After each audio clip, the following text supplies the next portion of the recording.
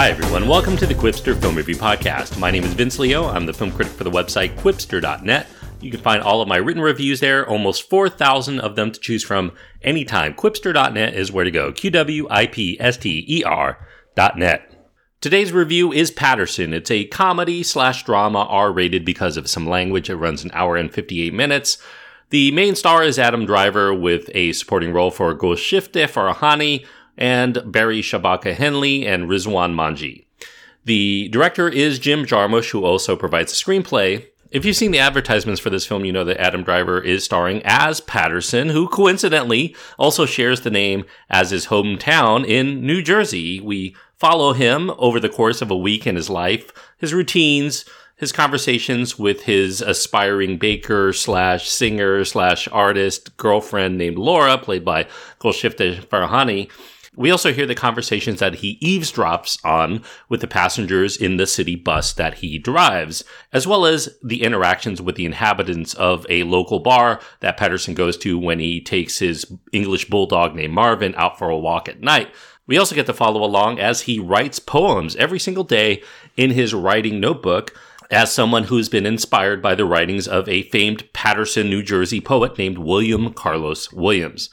And that's kind of the story. It doesn't really have a huge plot. It's more like a slice of life in this fictional character with the artistic flourishes that you would expect from Jarmusch.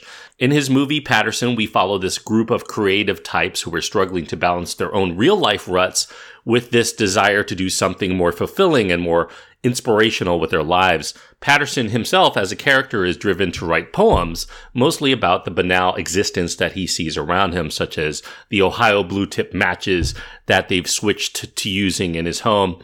And he does this while navigating his own routine existence through life. However, even the creative process has become a routine checkbox for Paterson, perhaps because he's feeling that itch for self-expression, but he's not really feeling that one's work will ever be fully appreciated by another audience. That's how Paterson feels at this point in time. Adam Driver's performance remains pretty subdued in this film. He inhabits his reserved and taciturn character of Paterson as this man who finds it difficult to express himself beyond, "I'm okay," or "it's okay," until he puts his pen to paper, and even then he does struggle to find something substantial to say.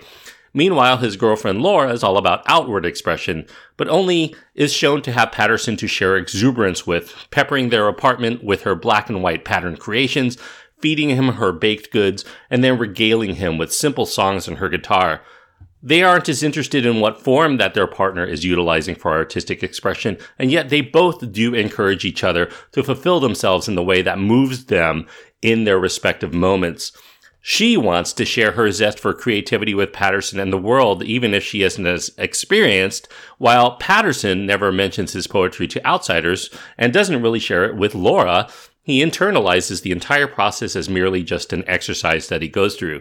That Paterson doesn't even choose to own a smartphone kind of shows just how much he wishes to be disconnected from the world around him, especially his insular world that he's created for himself over so many years.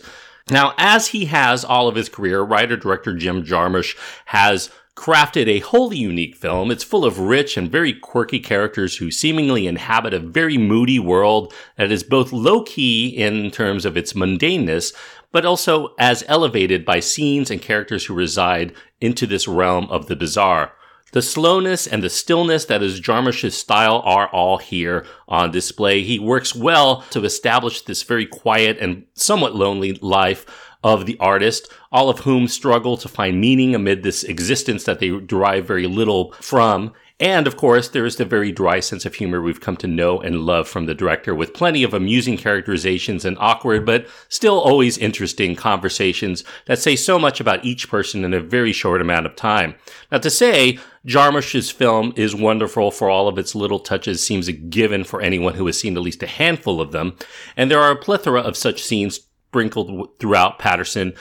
Just hearing the tidbits about the history of the town, along with the love for those artists who've made a career for themselves beyond the city, such as Lou Costello himself gets a loving nod within the film, All of these things give the film a defined and homespun flavor that makes every scene something unlike any other scene you may have seen in any other movie, even in Jarmusch's films themselves. And then there are the cameos, because Jarmusch continues to give love to the Wu-Tang Clan, so you get a Method Man appearance here. And Moonrise Kingdom fans, for fans of Wes Anderson, you're going to love seeing the stars of that film, Kara Hayward and Jared Gilman, perform in a scene together as bus riders. Now, fans of Jim Jarmusch, no doubt, are going to relish every frame of Paterson.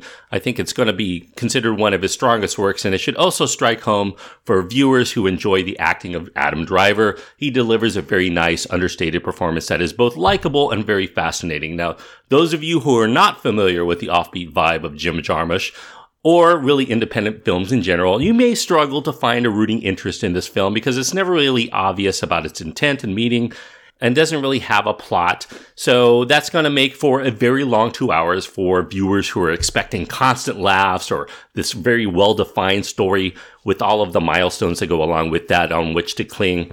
Nevertheless, for those viewers who seek to find reflective meaning in observational works, I think that Paterson as a film should provide plenty of fuel necessary for all of us who also struggle to find ways to channel our desire to express as we persevere through the process, even if ultimately we only do it to enrich our individual selves.